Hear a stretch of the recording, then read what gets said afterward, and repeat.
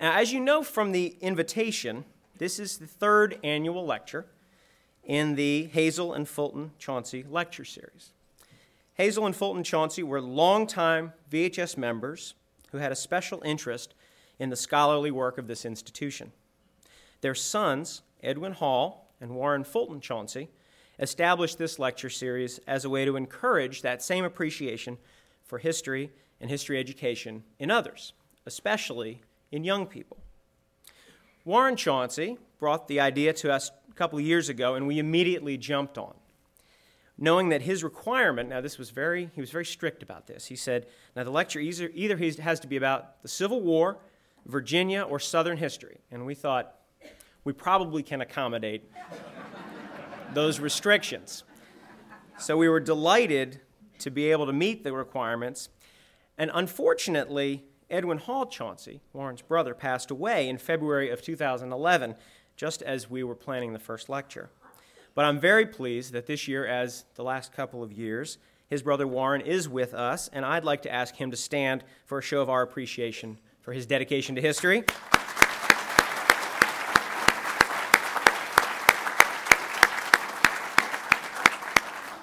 Thank you very much, Warren, for adding a highlight to the VHS calendar.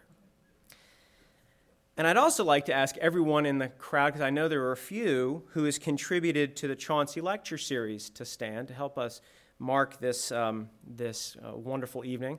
Who else? Has anyone given to this lecture fund in the crowd? All right, they're not even standing. They're going to raise their hands, but we still owe them a round of applause.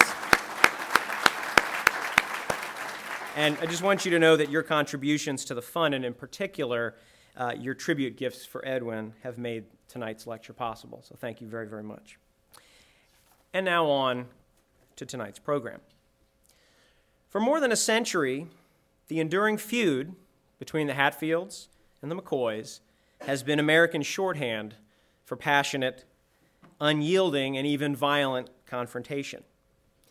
And yet, despite numerous articles, books, television shows, and feature films, no one has ever told the in-depth, true story of this legendarily fierce and far-reaching clash in the mountains of Appalachia. Best-selling author Dean King draws upon years of research, including the discovery of previously lost and ignored documents and interviews with descendants of both families. He finally gives us the full, unvarnished tale, one that is vastly more enthralling than the myth. Filled with bitter quarrels, reckless affairs, treacherous betrayals, relentless mercenaries, and courageous detectives, Dean's new book, The Feud, is the riveting story of two frontier families struggling for survival within the narrow confines of an unforgiving land. It is a formative American tale, and through it, we are compelled to wonder about the lengths to which we might go in order to defend our own honor, loyalties, and livelihoods. Dean King is a Richmond native, and he's a prolific and award-winning author, an inventive documentary filmmaker, a superb, as you will see, raconteur, a generous supporter of the fraternity of writers everywhere, but especially here in Central Virginia. And last but not least, he's a good friend of the VHS. Many of you heard him speak here before, including a banner lecture 5 years ago. And I think you'll see from that and tonight's lecture that the range of his topics is indeed sweeping, from the harrowing story of American sailors shipwrecked on the North African coast and captured by Arab slave traders, to the saga of women who made the epic Long March with Mao Zedong's army in the 1930s, and now to the dark heart of Appalachia. So please join me in a warm VHS welcome to Dean King, who will speak to us tonight on a fascinating topic, The Feud.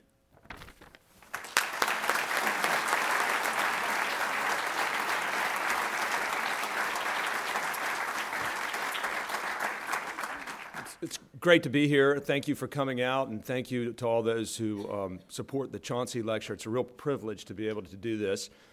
I have just been on a bit of an odyssey over the past month. I have spoken at McCoy family reunions, Hatfield family reunions, and Hatfield and McCoy joint family reunions. So before I get started, I want to know how many Hatfields and McCoys are out there. Raise your hand. Come on. There's got to be somebody in the audience. Okay. Well, I won't have to be on edge tonight, maybe. How many of you watched the miniseries? Okay, that's a good show of hands. All right, now I want you to forget all of that because we're going to try to do something that's a little more factual. But actually, I really like the miniseries. I think they did a great job at generating interest in this American roots story. And of course, being television or movies are going to compress characters, compress plot, and to make something super compelling on film, but you need to go to documentaries or books to get the facts. And so I think they did a good job of generating the interest. They did a few things that wasn't so pleased with, and the families weren't either, and I'll mention them in a little bit. But here is one of the things they did to promote the show, which I thought was really amazing. That's a hologram of bad Jim Vance there. In the subway in New York City with the lantern. They had actual real lanterns in the subways and really created a blockbuster, a show that changed the History Channel and is going to change television, really. This is Randall McCoy, the patriarch of the McCoy family. Here's Devil Anse, patriarch of the Hatfield family, and probably the most recognizable face of the feud. Here he is a little later. He became a celebrity through the course of the feud, and you can see he's got the bandolero on there and his gun and the beautiful horse. He was a formidable guy.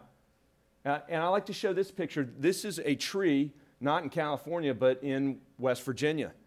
And that's what they looked like back in the day, around the time of the Civil War. And after the Civil War, they were used to rebuild America after the Civil War. They would cut them down along the Tug Fork. The Tug Fork separated Kentucky and Virginia, then now West Virginia, and to the sawmills on the Ohio River. So Devil Anse had a timbering business, and the McCoys also worked in the timbering business. That also is a tree from that time, 13 feet in diameter. I like to show those pictures to sort of show you that it was a different place. It was a different time. The mores and the way these people responded to certain things. This was a different era.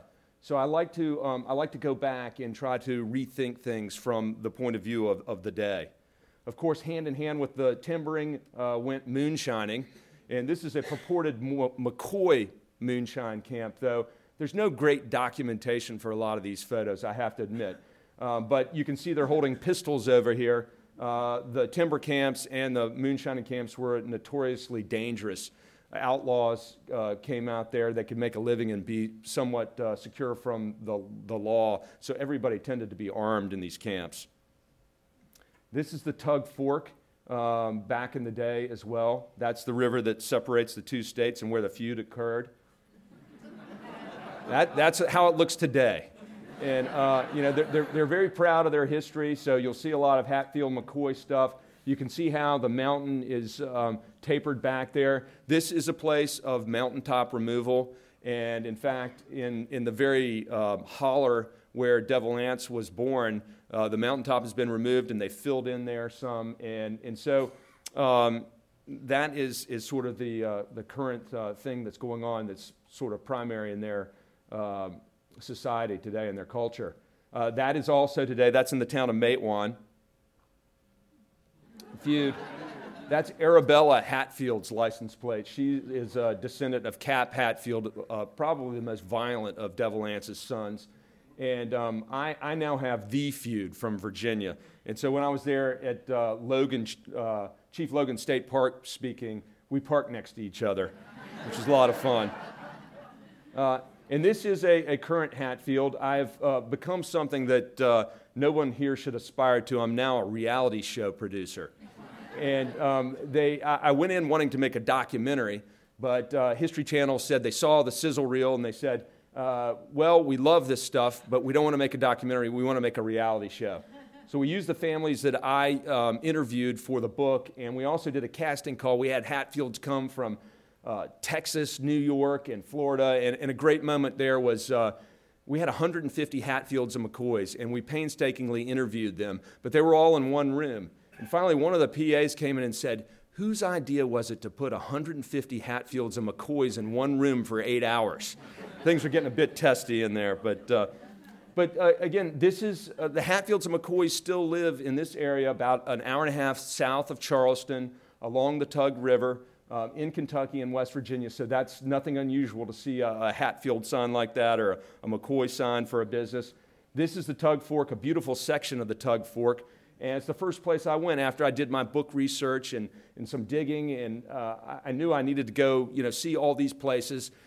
What I didn't know how to do was break the ice with the Hatfields and McCoys. My family is originally from West Virginia, and I had done my previous 2 books about Africa and China, and so I was looking for something to bring me back home. My parents had passed away, but once there's West Virginia in your blood, it never leaves.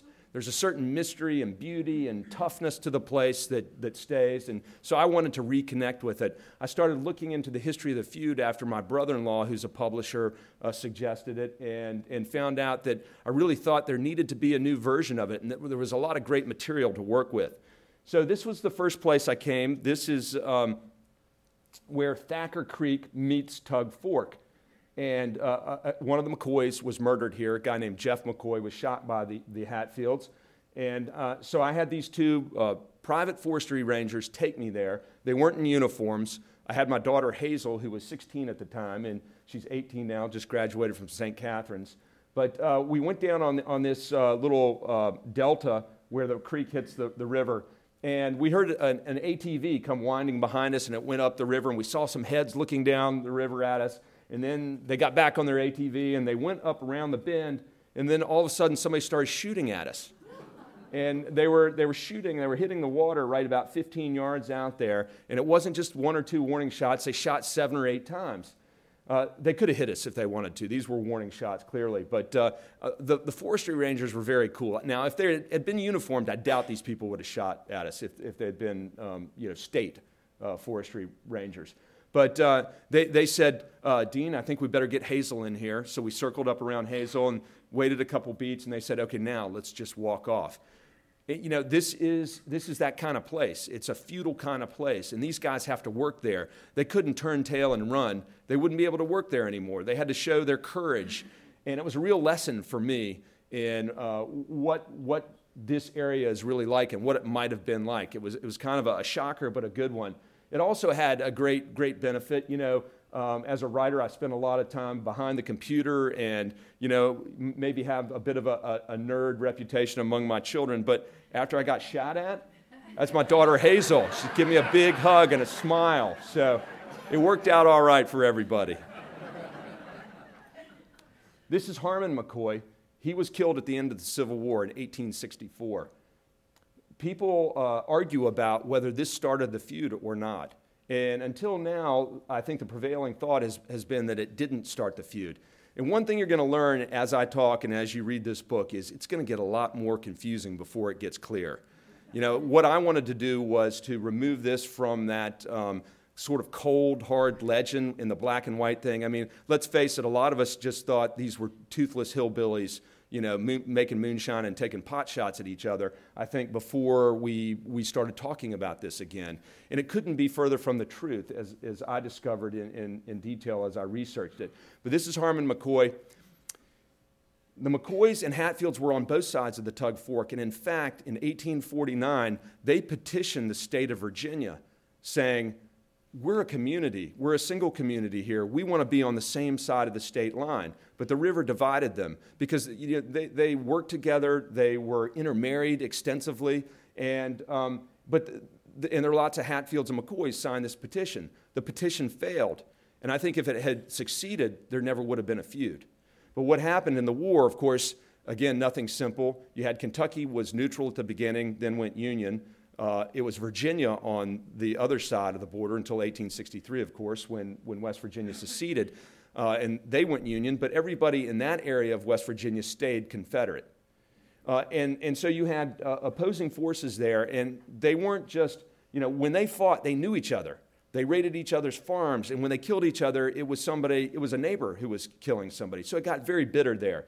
This was a McCoy who was in the Union Army on Peter Creek, and a lot of the prevailing history was wrong about this. It said that he was an anomaly, that he was one of the few Union soldiers over there, so when he was killed by the Hatfields, the McCoys didn't really care because they were Confederates. That's not true. The only McCoy on that side of the river who was Confederate was Randall.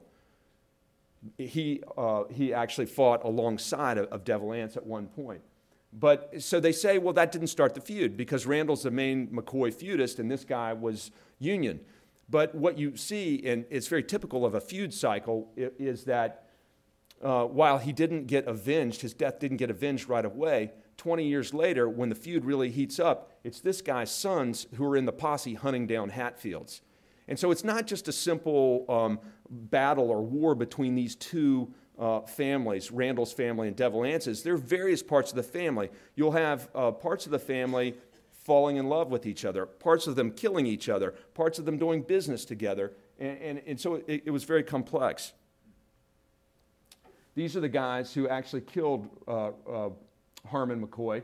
This is Devil Anse again on a hunting trip with Jim Vance there. This is Preacher Anse Hatfield. So you've got William Anderson Hatfield on one side of the river, who is Devil Anse, and you've got William Anderson Hatfield on the other side of the river, who's Preacher Anse. And he fought for the Union, while Devil Anse fought for the Confederacy. The next big event in the feud was a dispute over Razorback hogs. And I really didn't want to lead off with that because it immediately takes you down to what, is kind of a very base level. But when you get back and look at it, these hogs were really important to them at the time. To get through the winter in this remote area, you needed your hogs. You needed to be able to slaughter your hogs and use everything, as they say, but the squeal. And so Randall accused Hatfield of stealing his hogs. Well, it fell on Preacher Anse Hatfield to try this case.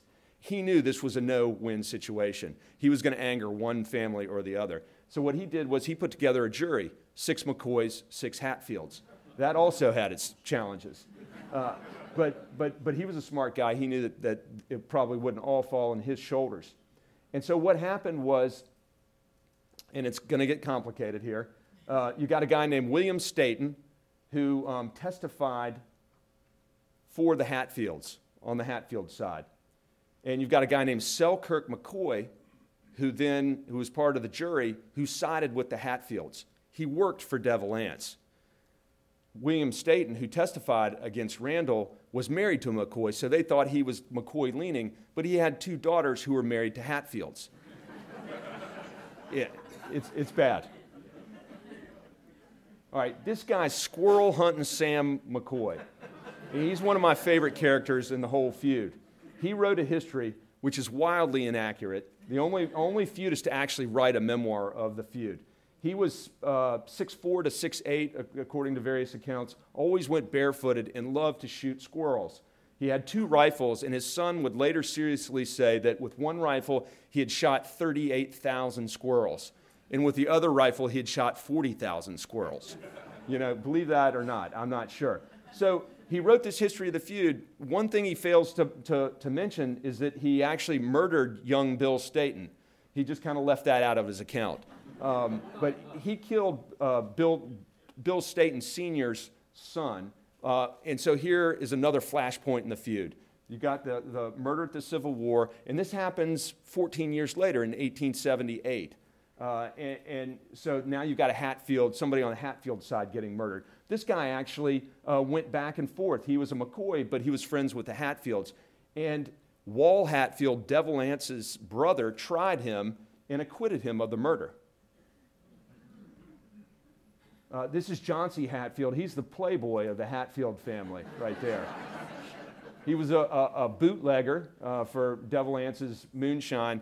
And in 1880, on Election Day in 1880, he met Rosanna McCoy. They fell in love. They were here. This is a reconstruction of the cabin, the Jerry Hatfield house, where the polling took place in Kentucky. Now, there were more Hatfields in Kentucky than there were in West Virginia.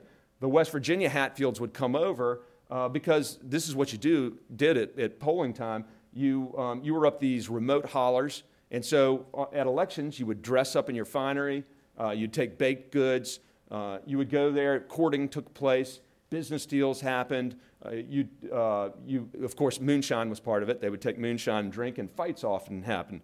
But on this occasion, in 1880, Johnsy and Rosanna fell in love. They went back over to West Virginia. Devil Anse wouldn't let them get married, but Rosanna got pregnant, and eventually she went back to her family, and Johnsy did the very valiant thing of then marrying her cousin. So you can imagine that created a little more feudal tension among the families. So in 1882, at the same place, we have an event that really escalated the feud. Devil Anse's brother, Ellison Hatfield, a Civil War hero, got into a fight with 3 McCoy brothers, Randall's sons. They stabbed him 27 times and shot him. Somehow he managed to live for 2 more days. The Hatfields got him, took him back over to West Virginia. The McCoy brothers were arrested by Kentucky Hatfields. They were in the process of taking the brothers to Pikeville to put them in jail where they would be tried. Well, Wall Hatfield came over and stopped them and said, no, we want to try them here where we have witnesses. And so there was a debate going on, and then Devil Anse came over with a whole posse and said, no more debate, I'm taking them back to West Virginia. If my brother lives, then they can be taken to Pikeville for trial. But if my brother doesn't live, we're going to try him right here. So Ellison Hatfield dies. The trial is quite perfunctory, and they take the McCoy brothers back into Kentucky, where they take them to this pawpaw patch right here, and they execute them. They then go back into West Virginia, creating this legal conundrum. Here are the brothers. And again, this is a picture said to be the 3 brothers. It came from the Kentucky Historical Society, but the provenance of this photograph is not documented. But it's a pretty graphic visual on what it might have been like. But it is said to be the 3 brothers. So now the Kentucky courts hand down indictments for all these guys in West Virginia. But they're not about to cross that river and go into the Hatfield hollers and try to arrest these guys. They would not have come out alive, and it would have been illegal. So you have a sort of a stalemate for a number of years. There's some skirmishing and bickering going on back and forth. The Hatfields half-heartedly try to kill Randall at one point. And here is what they're fighting over. These are the Hatfield hollers right up here today. And this is where I went on a subsequent trip after getting shot at. This is the town of Matewan. You probably heard of Matewan from the John Sayles movie. There was something called the Matewan Massacre in 1920 that had to do with the coal mining wars. A guy named Sid Hatfield was the sheriff of this town. Well, I went back here, and a guy named Pat Garrett has a little hotel there, and I said, Pat since passed away, but I said, Pat, I need to meet some Hatfields. I don't want to get shot at again. And so Pat says, well, I got just the guy for you. He will show you around. And he introduced me to this guy, Scotty May. Scotty May lives up Mate Creek Holler, where all the Hatfields come from. And Scotty said, yeah, I'll show you around, sure. And so we go down and we meet up with his buddy, Alvin Harmon, right there. And Alvin comes out of his house, and he straps a chainsaw onto the front of his ATV. He's got a pistol and a holster on his side, and he puts a big jar of moonshine into his saddlebag. The essentials for a good ATV ride.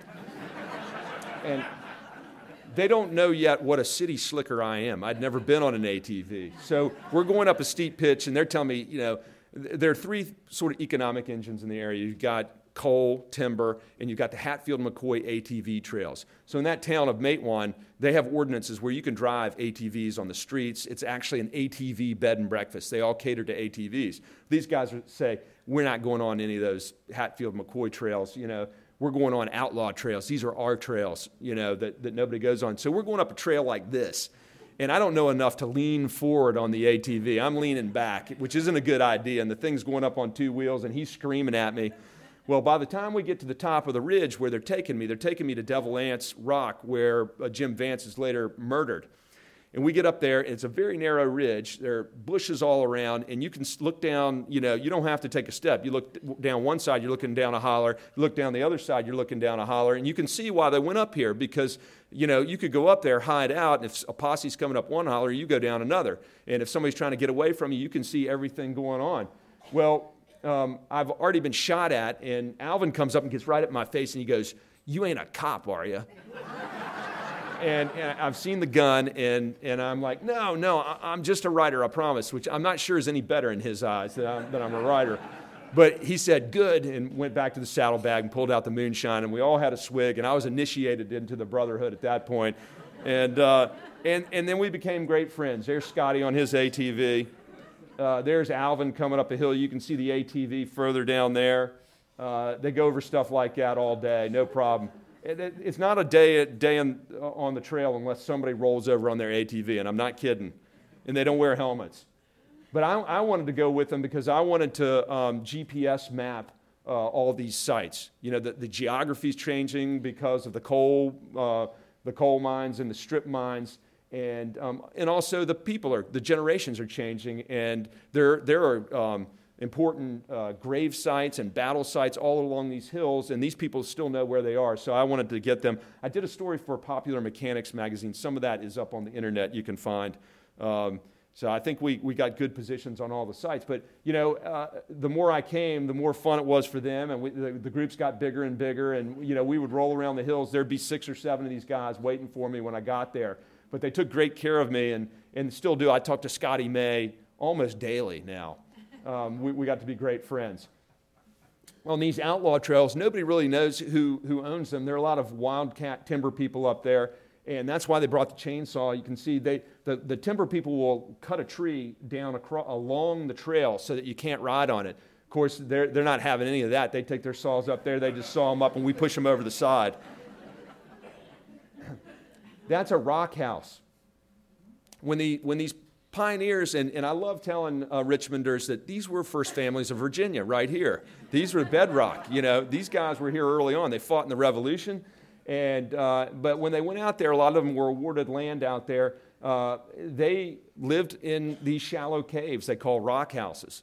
They lived in them for a while they got their crops going and while they built their cabins. And then later they would use them to hide in during the Civil War. They called it laying out, because they were so close to the enemy all the time. The men wouldn't sleep in their cabins. They had to sleep out in the woods.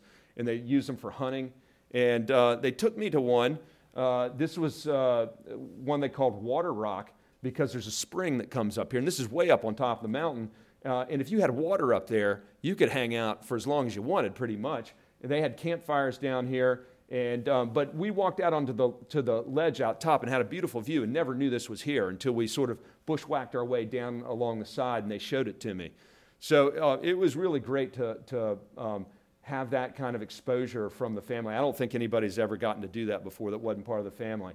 And now they took me up on the Devil's Backbone, and this is looking right up Mate Creek here, where all this group of Hatfields, and Scotty May's actually part of the Chafin family. The Chafin family, Vicey Chafin was Devil Ance's wife. They married in, and those clans were very close.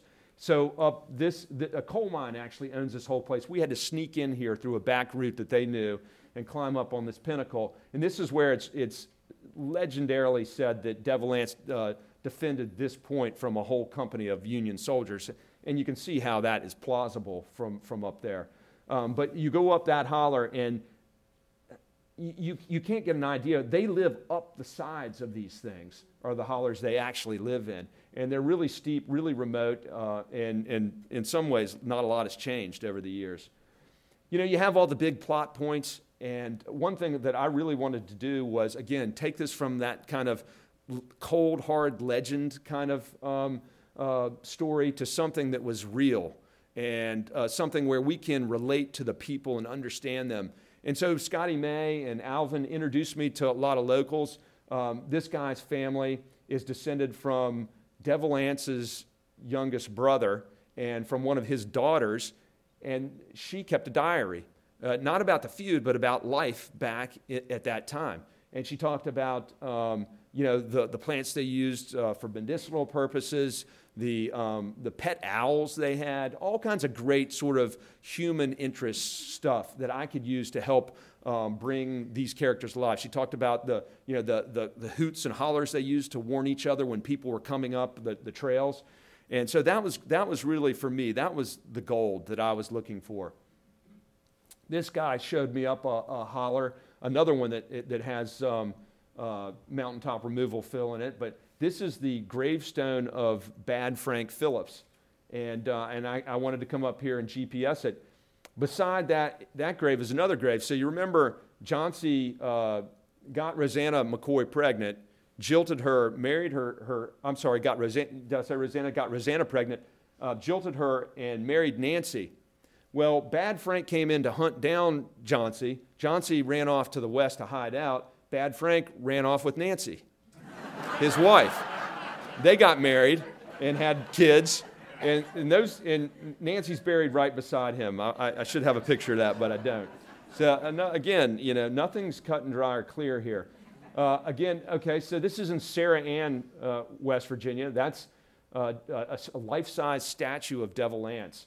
I love showing that because after Devil Anse died, they commissioned a sculptor to make a life-size statue out of Italian marble. And you can see it's, very nicely wrought. Devil Anse got wealthy in the timbering industry and by making moonshine.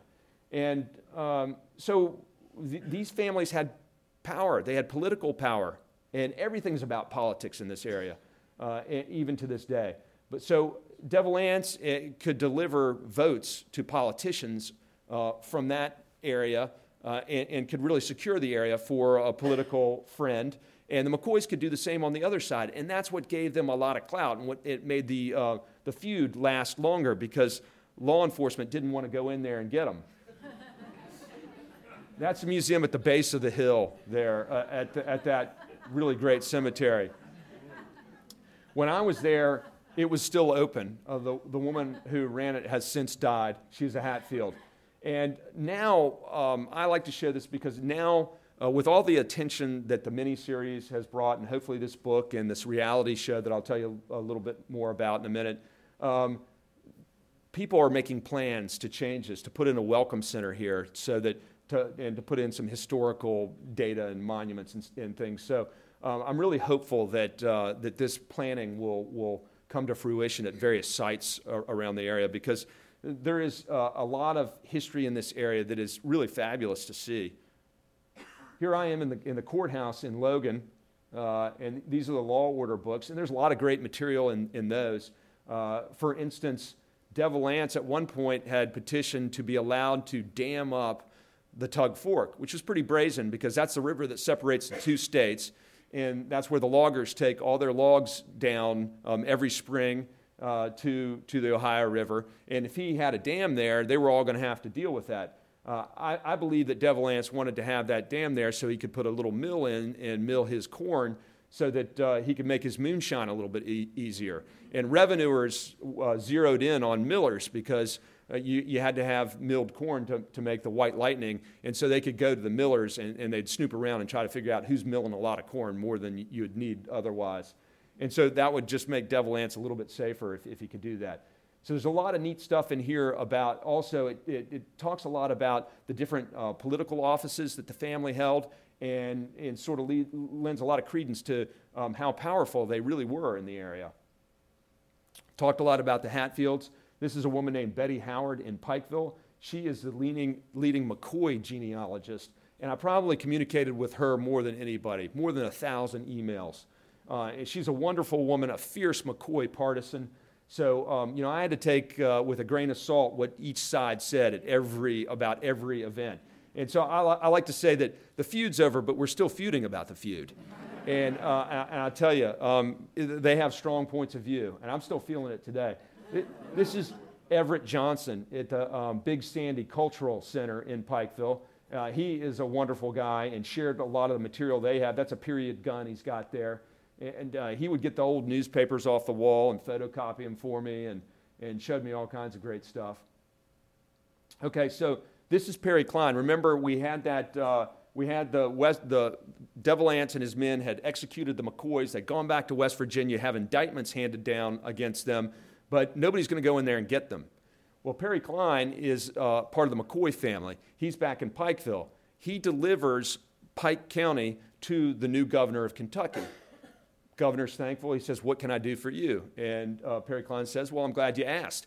What I want is I want a price on the heads of these Hatfields that will make it so that the bounty hunters will go in and get them." And he got that price.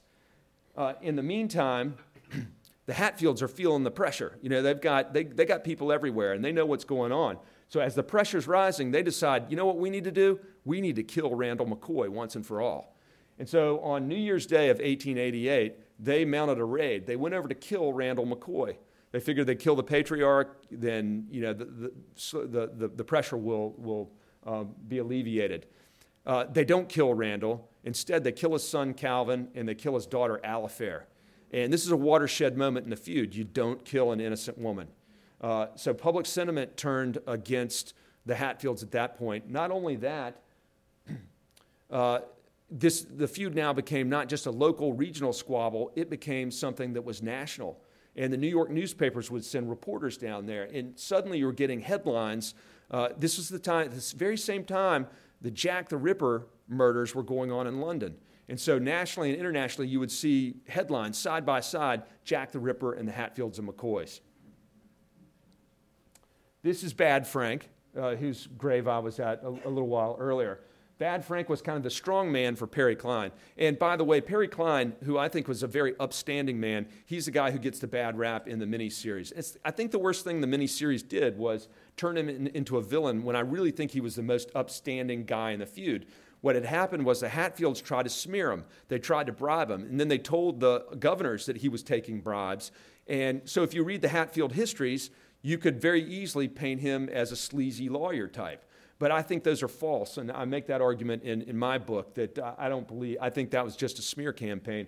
And after the feud, he did some really neat things as well. But he did have this guy who is his strong arm, Bad Frank Phillips.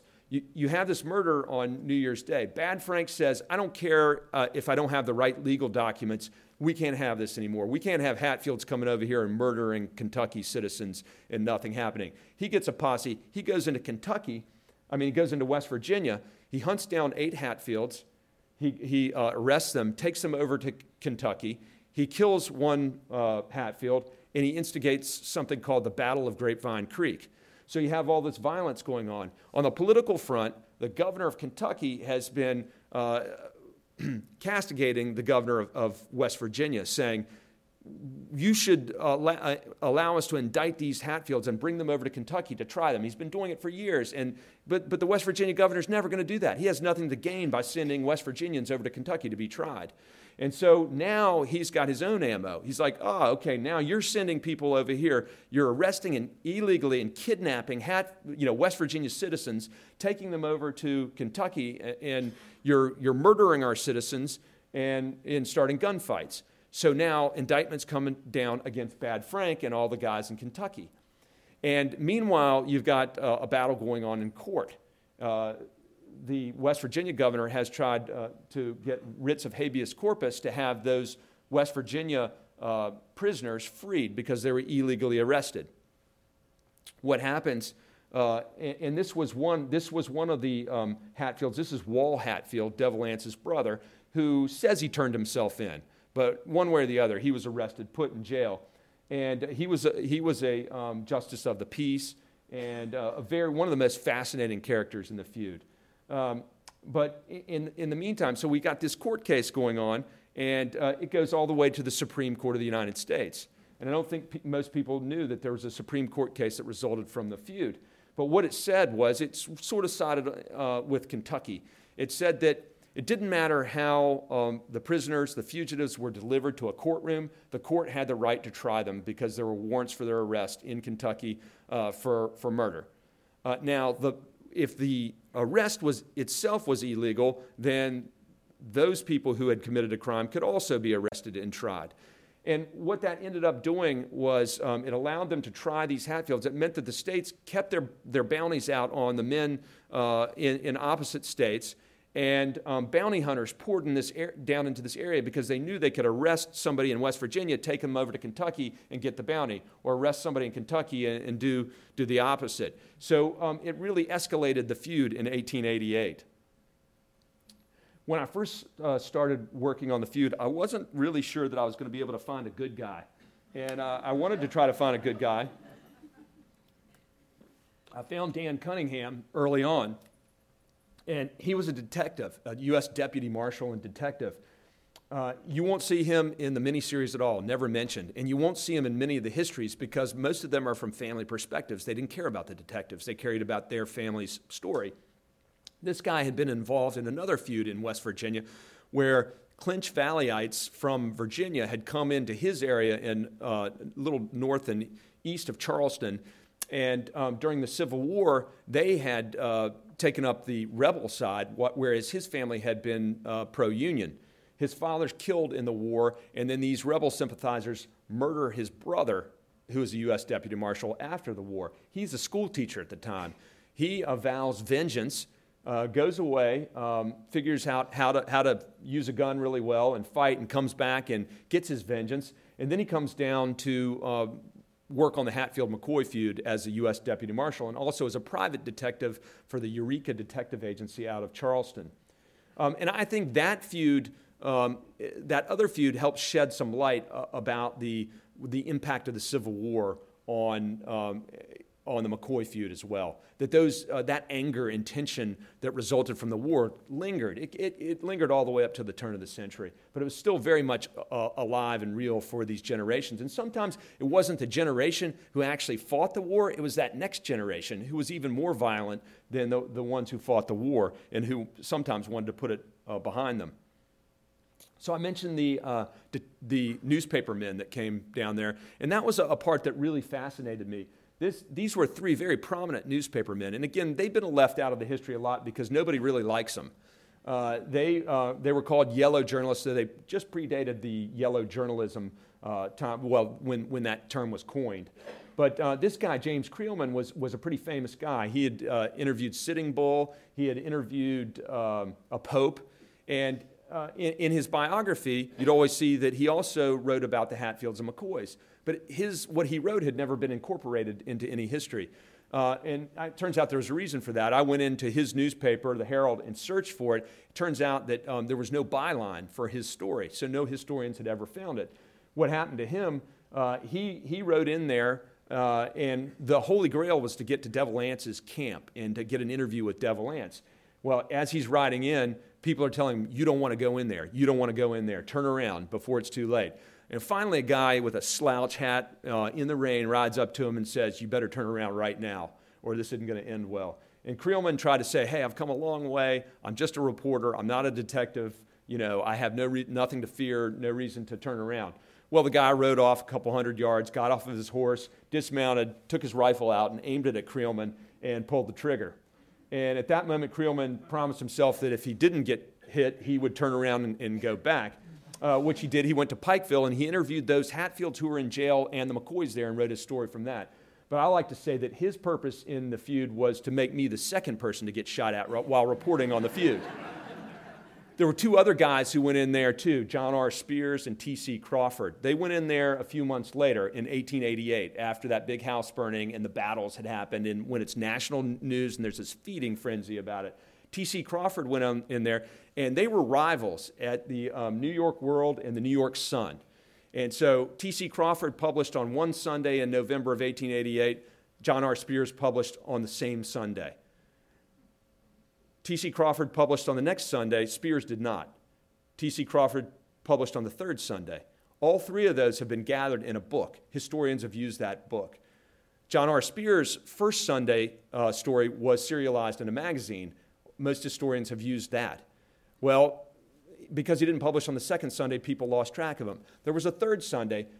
John R. Spears published another 10,000 words in two stories in the paper, which is, as far as I know, never been seen again since 1888 until I was able to dig it up. And there was a really great story in there. John R. Spears, when he rode in to Pikeville, was on a buckboard wagon, and all of a sudden a guy comes out and jumps on. What was Dan Cunningham, the detective? And Dan Cunningham's going to Pikeville to get his reward for arresting one of the Hatfields. They ride in together, and Cunningham, before they get into town, jumps off the buckboard and runs up a side street. But it's too late because John R. Spears has already been seen with him. And so the McCoys come out and go, you're a detective. And they hate detectives. They don't even care if the detective's been hunting down Hatfields. So he had to try to prove that he wasn't a detective before he could get out of there. He does. He gets them on his side. And Randall's son, Jim, takes John R. Spears down into the feud area. Pikeville is about 30 miles away, down to the river. And at a certain point, Jim says, that's as far as I'll take you. I'm not going any closer. I can't risk getting shot. But he tells Spears all about Devil Anse's moonshining operation. And this has never been known before, but Randall's son, Jim, worked in Devil Anse's moonshining operation. So you'll see in all the histories, they'll say, well, Devil Anse was a moonshiner and a bootlegger, but there are no facts associated with it. There's no evidence. But here for the first time, Jim McCoy tells where he got his still, what he paid for it, where he took it, where he put it, what he made. He was famous for his Applejack, apple brandy that they made up there, and he also made White Lightning. So those details about his moonshining operation had been hidden for a long time. So as the media came in, these guys got to be famous. And you can see that scoundrel on the end is not a Hatfield. He's a promoter.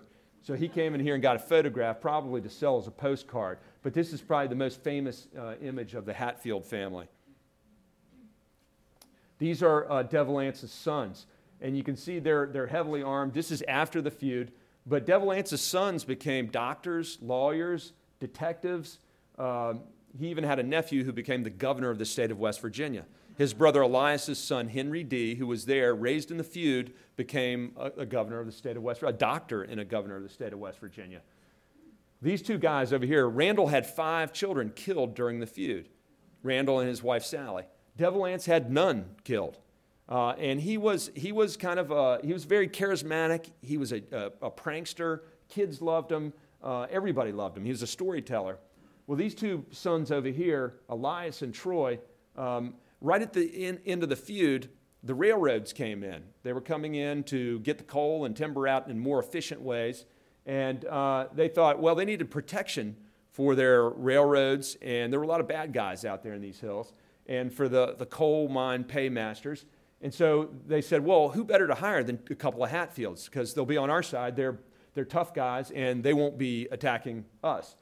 So they hired Elias and Troy, and Elias and Troy thought that was a good idea for about 7 or 8 years. They were good guys. And then I guess they decided that was boring, so they decided they'd become bad guys. And they put masks on, and they went and robbed the payroll master they were supposed to be protecting. And they framed their boss, who was a Baldwin of the Baldwin-Felts Detective Agency, which probably wasn't a real good idea. But somehow they got away with that robbery. They took their satchel of money, and they decided, well, we'll get into the whiskey business. They went to a place called Cannelton, West Virginia, where the whiskey trade was already controlled by the Italian mob. But that didn't daunt them. They thought, well, we can make our way here. So they picked out one Italian they thought they needed to knock off. And they went to his house, and Troy went to one door, Elias went to the other. Unfortunately, the Italian had been tipped off, so he was waiting with his pistols. And as they came in the front and back door, he shot them both, and they shot him, and all 3 were killed. That really broke Devil Anse's heart. These are their gravestones right next to his statue that you've seen. That happened in 1911, a good bit after the feud. The feud ended in 1890, really, for all intents and purposes. That's when the McCoys and Hatfield started fighting each other, though I go on to follow Johnsey getting arrested by Dan Cunningham, Cap Hatfield murdering some other McCoy-sided people during another election day in 1896. This is Ellison Mounts, the illegitimate son of Ellison Hatfield, the veteran who was stabbed way back in 1882. And he is captured and tried for the death of Alifair. This is the gallows in Pikeville, Kentucky. Public hangings had been banned for 3 decades, but the elders of Pikeville said, we're going to make a statement. We want to show that this kind of feuding can't go on anymore. And so this is technically not a public hanging. They built a fence down here. You can see it, right? No. Yeah. But they built it in a bowl where everybody could see this, and they hung Ellison Mounts right there in 1890. This is a gravestone of Calvin McCoy, the brother or son of Randall and brother of Alifair that was killed in 1888 on that New Year's Day. It now rests, if you think things are maybe less complicated now, it now rests on property owned by John Vance, a descendant of Bad Jim Vance, the meanest Hatfield. So all the McCoy graves are right there on John Vance's property today. And John Vance is somewhat cantankerous, doesn't like people coming up to look at the graves. But I thought, I needed to do it as a historian. I needed to drive up there and see it. And he's got a very steep driveway, and I'm driving a 1993 Volvo station wagon at the time. And he's on a bend in the road where coal trucks are speeding by in either direction. And I go by there and look up that driveway and think, gosh, I don't know if I can get up there. So I turn around and come back by a second time. I chicken out. And the third time, I realized that if I don't go up this time, I really am going to chicken out, and I got to go home.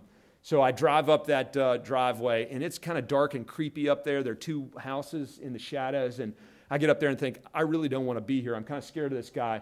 So I start to turn around to get out there, and just as I'm turning around, I see a guy walking down the sidewalk towards me, and I realize I'm not going to be able to get out until, without sort of talking to this guy. So I hop out of my car and very respectfully introduce myself, and the first question he asked me is if I'm a McCoy. And I guess I didn't get shot at again, so I guess I gave him the right answer. I'm not a McCoy. But, I told him what I was doing, and he ended up being a pretty nice guy. There he is. That's John Vance. And now on a later trip, he's taking me inside. He's showing me the plot of his land, and he's showing me that he doesn't think those gravestones are where they were originally. That when they leveled the area to build his house back in the 50s, he thinks they moved those gravestones. Now we're at the back of the property, and here I am with, when I made Skeletons on the Zahara, this production company out of California came with me, and we made a 2-hour documentary for the History Channel. So I invited them to come back in with me to film, to do a documentary of the Hatfield-McCoy feud. I figure if I'm going to be down there finding all these people to talk to and this information, we want to document it in every possible way. So we made that sizzle reel, took it to the History Channel, and the History Channel said, we love it, but we're not really commissioning documentaries right now. We want to make a reality show. So I think my next picture, remember that guy back on that ATV, Scotty May, clean shaven? That's Scotty May today. And he's one of the stars of the reality show. And this is just a couple weeks ago in Huntington, West Virginia, where I was signing books. Scotty likes to come with me. I didn't know that he was going to bring his pistol with him into the bookstore. As you can see it tucked there into his vest. That's a real pistol. They all carry that kind of stuff. And this, to one side is Dakota McCoy. She came out. And on the other side is her good friend who's a Hatfield.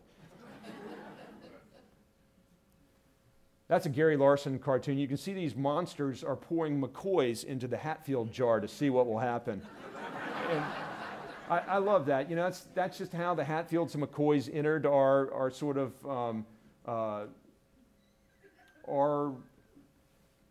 culture. They became a legend and something we just knew. You could say somebody's feuding like the Hatfields and McCoys, and it was funny. But we didn't really know a whole lot about it. And so when I set out to write this book, I did it for personal reasons, to reconnect to the state, and because I thought it was a great story and there was material that needed to be gathered and it needed to be retold in a compelling way. But I had no idea if there'd be any interest in it. I feared that everybody would go, oh, the Hatfields and McCoys, that's kind of a cliche. I'm not interested in it. Well, then the miniseries came along, and as I was researching, I learned that the Hatfields and McCoys had gotten together after 9/11 and signed a peace treaty. They had. They wanted to show that in the face of an attack on American soil by an outsider, even the Hatfields and McCoys would come together and bond and band together to fight. And one of the leaders of that was a guy named Rio McCoy, who's from Waynesboro and was a past mayor of Waynesboro. And he has a son who's in the Special Forces who went to Iraq and is right now in Afghanistan. So they made that statement, and that led me to start thinking, what's important about this feud? Why is it interesting to retell? Why is there a sudden interest with this miniseries and a new book and, marking the sites and a reality show? Well, to me, the important thing here is, we have all this violence, and it's the first thing we see and think about. But if you put the violence aside for a moment, you have a Scots-Irish family, you've got an English family with deep roots. They're out on the frontier. There's not much law enforcement. These are freedom-loving people, liberty-loving people, and they're self-reliant. To this day, they're that way. Scotty May's carrying a pistol, and they all are. But But underneath it, I think there's something that we see about Americans, about this sort of fierce, liberty-loving people. And sure, this thing spun out of control and you had the violence. But I think this is part of our American roots story. It was people like these that came to America, and I think a lot of our roots come from that. And when you do the gut check, why are we sending soldiers abroad to fight now, to die on foreign soil? It's because we believe in a lot of the same things that the Hatfields and McCoys believed in. And, as you know, a disproportionate amount of the military armed forces come from places like Appalachia and from families like these. So I think that's one of the reasons why we are currently maybe fascinated by what kind of message the feud might have for us. Of course, they don't really feud that much anymore. They're more into tugs of war. And that's a Hatfield-McCoy tug of war. And just 2 weeks ago, I was in Huntington, West Virginia, for this is where some of the documentary that I was in, that the History Channel did, that went along with the miniseries, where some of the reenactments were done. And they did some more of the reenactments. This whole line right here is Hatfields. And on the other side is the McCoys. And the Hatfields lost again on this one. I've been to several of their family reunions. And the Hatfields lose the tug of war a lot, but they won it this year. But they're really fun to be with. This was my very first speaking engagement for this tour. So now we're kind of bringing it full circle here. And I love it that this is a topic that appeals to people. I spoke in the Grease Bays at the Exxon at 3 Chopped in Patterson. And I love Jim McKenna and the family there for bringing culture into the Grease Bays. They do it quarterly now. And this is a story that we can share at the Exxon or in the hallowed halls of the Virginia Historical Society. And I think it's really a great thing. So I thank you for being here with me tonight and letting me tell you about the feud and my research. And I'd be happy to answer some questions as long as we have some time and sign books afterwards.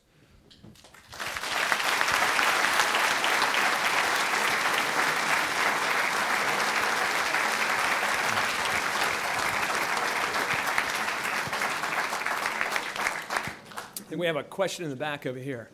An interesting story and well presented. In the course of doing all of this, the researching and the writing, did you have some great surprises that came to you while doing it? I would say getting shot at was a great surprise. Yes. There were a lot of things I didn't, know or expect. I didn't know any of the family. And so to be taken into the family in the way, into both families the way I have, to attend their family reunions, to see how sprawling the families are and the complexity of the families and the different levels of what they believe and what they've heard, to hear all that. I just love getting in and, you go and listen to them tell their stories, and 99% of what they tell you is not right. Because it's oral tradition, and they've heard all the oral tradition, and the histories that have been written have been incorporated into their traditions. But there's often this little gem, there's this little diary that somebody has, or there's a bit of detail, like a rock house that somebody's grandfather showed them, that their grandfather showed them, that is the real thing. They've been coming there for a long time. Those kind of things I thought were great. Discovering Dan Cunningham, who's barely in any history, but who played a prominent role going down there, arresting McCoys and then arresting Hatfields, was really, sort of a revelation. And to be able to put him in his proper place, I think, in the feud history was a lot of fun, something I enjoyed.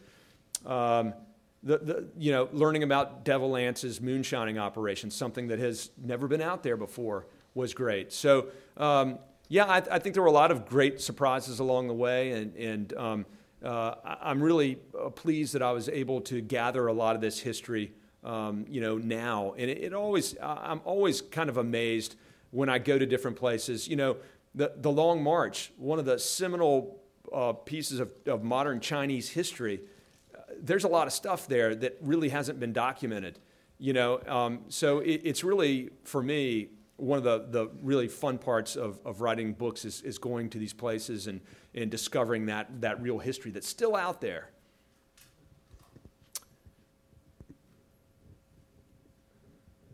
further questions.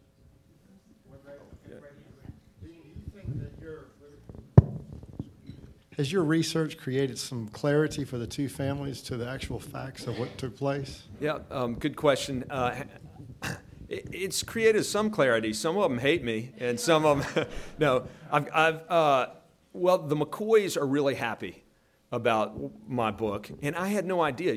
Actually, I thought that people were going to criticize me for favoring the Hatfields because I was from West Virginia, and I spent more time with the Hatfields, hanging out with them. We'd go out, they'd have bonfires, they'd bring the moonshine out, get the guitars out, and I hung out with them a lot. But the first review came out and said that the book favored the McCoys, and that really surprised me. Then the McCoys started coming out saying, finally, an objective book with the facts in it, because most of the histories have been written by the Hatfields, it turns out. And I guess that wasn't so clear to me, even as I read all the histories and everything, because there are some good objective histories, and I focused on that early reporting of the newspaper guys. The Hatfields hate that stuff, because these guys were arrogant, and they were very critical of the people in the area, and I understand why they hate them, but these guys were good reporters, and they got a lot of good facts. So it's been really interesting. The Klein family read it and thanked me. They were like, thank goodness. And I think it was kind of healing for them to have just seen the miniseries, what happened to their ancestor, to have this follow right on the heels of it, somebody, getting the real history in there. I have Hatfields who really support me and really like me. I've got a small contingent of Hatfields who anything you say that's not to their dogma really makes them angry. To the point where this guy, Dan Cunningham, who was a U.S. Deputy Marshal and a private detective, he later was a strike buster. And so they really hate this guy. And it just so happened that I was doing one talk, and there was a slide up behind me. It just happened to be Dan Cunningham. And it went up on my Facebook page. And they seized on that, and they've been castigating me with it for championing this strike buster guy. When really, I talk about him during the feud, and he was a good guy. But so it's been really interesting. Like I said, I think there's just more feuding about the feud, but more facts are coming out, more things are getting documented. The conversation is out there. So I think it's a good thing. I think it's good that they're riled up and really passionate about their history. Yeah. What's your next project? I usually have something teed up for the next project, and having just done these 3 big history projects, research projects. Right now, I'm not quite sure. I'm a producer of this reality show that's coming out, and so I'm gonna maybe spend a little time with that. And I'm contemplating doing a book of modern stories about the Hatfields and McCoys. Some of the stories that they have, everybody's been shot at least once. And I got one couple who's, her mother shot his mother in a dispute over, because his father was the sheriff and ran off her father who was beating her mother. And, you can't believe it. And he was a sparring partner of Cassius Clay after being the Navy boxing champion. Just stuff that is just great stuff. And he was also a strike buster, this guy. So I'm not sure, but I like that. And then I've got some stuff that's like completely different that as I've done, I've gone from Africa to China to the Hatfields and McCoys. And in all likelihood, it'll be another, completely different sort of American history project that a couple of which I have kind of eyed out. Yes, over. I thought I had read somewhere along the line, connected with the feud, that there had been a medical diagnosis assigned to the Hatfields or the McCoys due to their extreme violence. Is there any truth to that? Yeah, there is. And, again, another factor that told me, hey, this is going to be a fun thing to write about. Here's new scientific evidence. There's something called von Hippel-Lindau, better known as VHL, and Vanderbilt University did some research on this and discovered that the McCoys got this condition that caused tumors on the adrenal glands and could make them, certain members of the McCoy family, violently angry. So angry that they would, turn red in the face when they got mad and pass out, break out in sweats. And I was able to trace back through that guy Harmon McCoy's family. Lark McCoy was a really angry guy. One time his daughter sassed him off and started walking away, and he shot her through the hip. He said, I didn't hurt her. I just got her, shot her through the butt, really. He's like, I didn't hurt her. And he fought with his daughter-in-law, and, they would talk about it. And so I did find a woman today, a McCoy, who has the condition, and she said, growing up, I was the one who was always fighting the boys in grade school. And even now, she's a professional and works. She says, sometimes I'll get so angry, I have to get up out of a meeting and walk out of the building. So I think you can really trace this condition to the McCoy family, and just another interesting factor there. Yeah. One more question. With all this wonderful research that you've shared with us, and you think about this huge country of ours, did you uncover any other feuds that could even begin to rival what we've heard about tonight? Well, that's a good question. This was a sort of time of feuds in eastern Kentucky. So there are a bunch of different families were feuding. So you have to ask yourself, why this feud? Because there were more violent feuds. There was more at stake. And this one, though, I think had a variety of factors that made it more interesting. I think those were pure power struggles over who was going to control the town, who was going to control, in a lot of these places, and it still goes on today, there's corruption throughout the system, so that if you're the judge in the town, and if you're this, that, and the other, you control everything, and they really do. So there were power struggles going on amongst these families. But I think the Hatfield-McCoy feud had other things than just economics going on. When you had the romance, and you had that the fight between Ellison and the brothers, you had more sort of, it's more Shakespearean, or it's got the big things in life. I think it's more colorful for that reason. And you had people who were clearly not town people who were from the hills, who people in the big cities were fascinated by. And of course, it really played into how Europe wanted to perceive Americans as bumpkins up in the hills. So it really appealed to the Europeans and has been a fascination to Europeans. So I think this feud.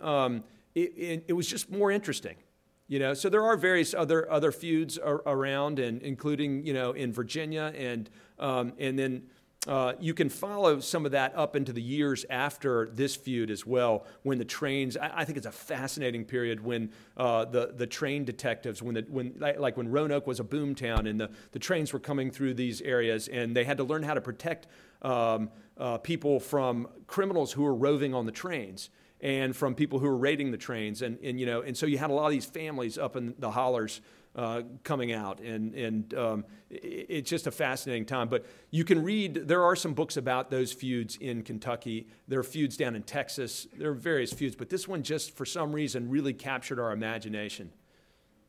Thanks for capturing our imagination. Thank you.